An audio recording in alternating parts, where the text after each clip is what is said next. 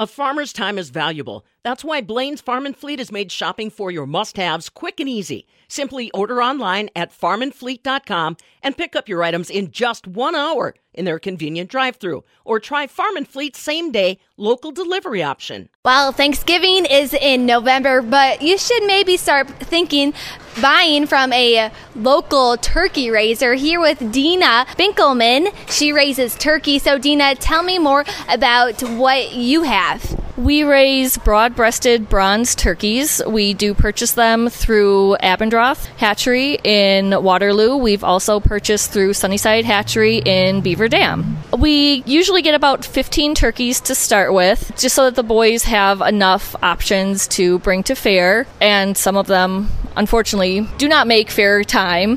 But then the boys have done really well and each been able to auction a bird a year. And then the other ones we sell to friends, family, acquaintances. We do take them to a processor in Campbellsport. So then they're all processed out. They're oven ready when they get purchased. So what makes your turkeys raised locally different than those that are bought in the store? I think that they do have a better flavor to them. And I mean, we have them, they are outside, they can eat grass, they get treats. Ours, year after year, have always seemed to really like grapes. So that's their treat.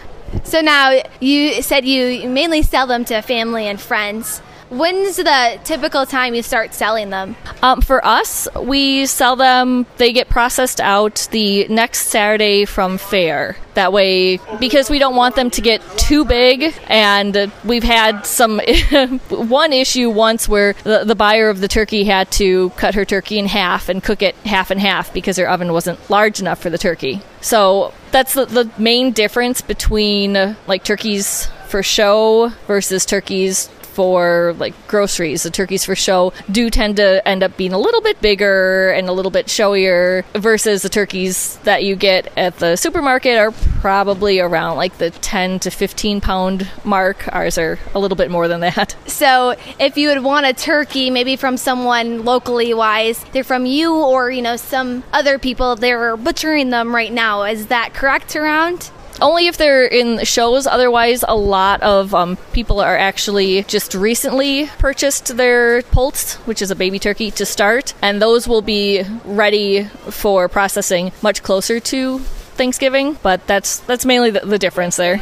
So how long can a turkey be in a freezer for? I've had some in my freezer for like a year and a half that I eat myself. I wouldn't be selling those because most people like fresh turkeys, but I'll eat them myself and they taste just fine to me. Now, in anticipation of Thanksgiving, I especially love turkey. What are some of your favorite methods to put turkey in? I actually, the two ways that we like them the best is on the grill, which is really good. But the easiest that I found is actually in the turkey oven bags. It's a plastic bacon bag that you just put the turkey in and you put your seasonings and like your onions and garlic and whatever else you put in there. Butter, put a little water in there, you seal it up, you poke a couple holes in it, and it just roasts inside the bag, so you're not having to go in and take the cover off and baste. It just like bastes itself in the bag. Well, that sounds really good. And, Thanksgiving is coming up.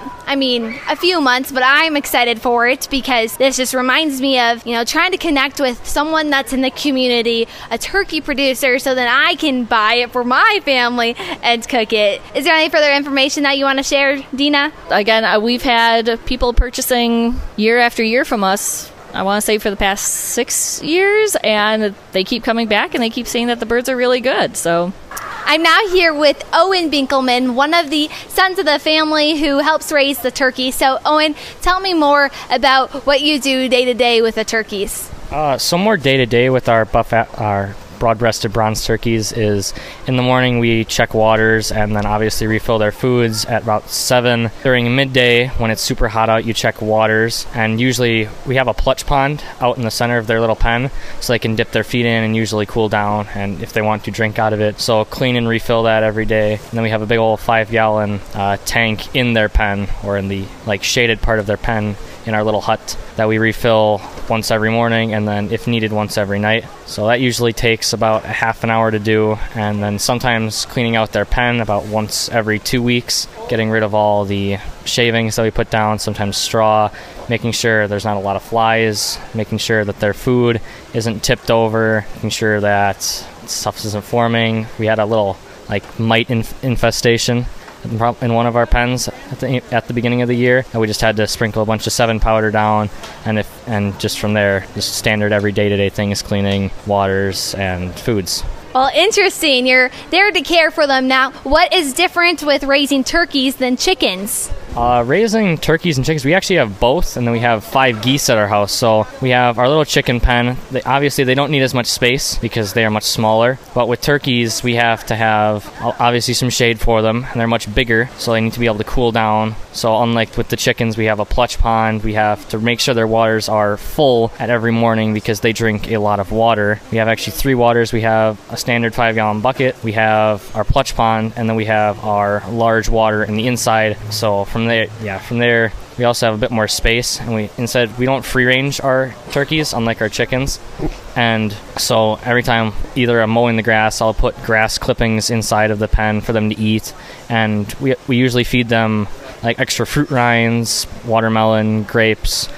That was Owen Binkelman telling me more about turkey production, exhibiting it at the county fair, as well as preparing it for a Thanksgiving meal. Dina and Owen Binkelman, they are raising turkeys and preparing for Thanksgiving. For the Midwest Farm Report, I'm Michelle Sangler.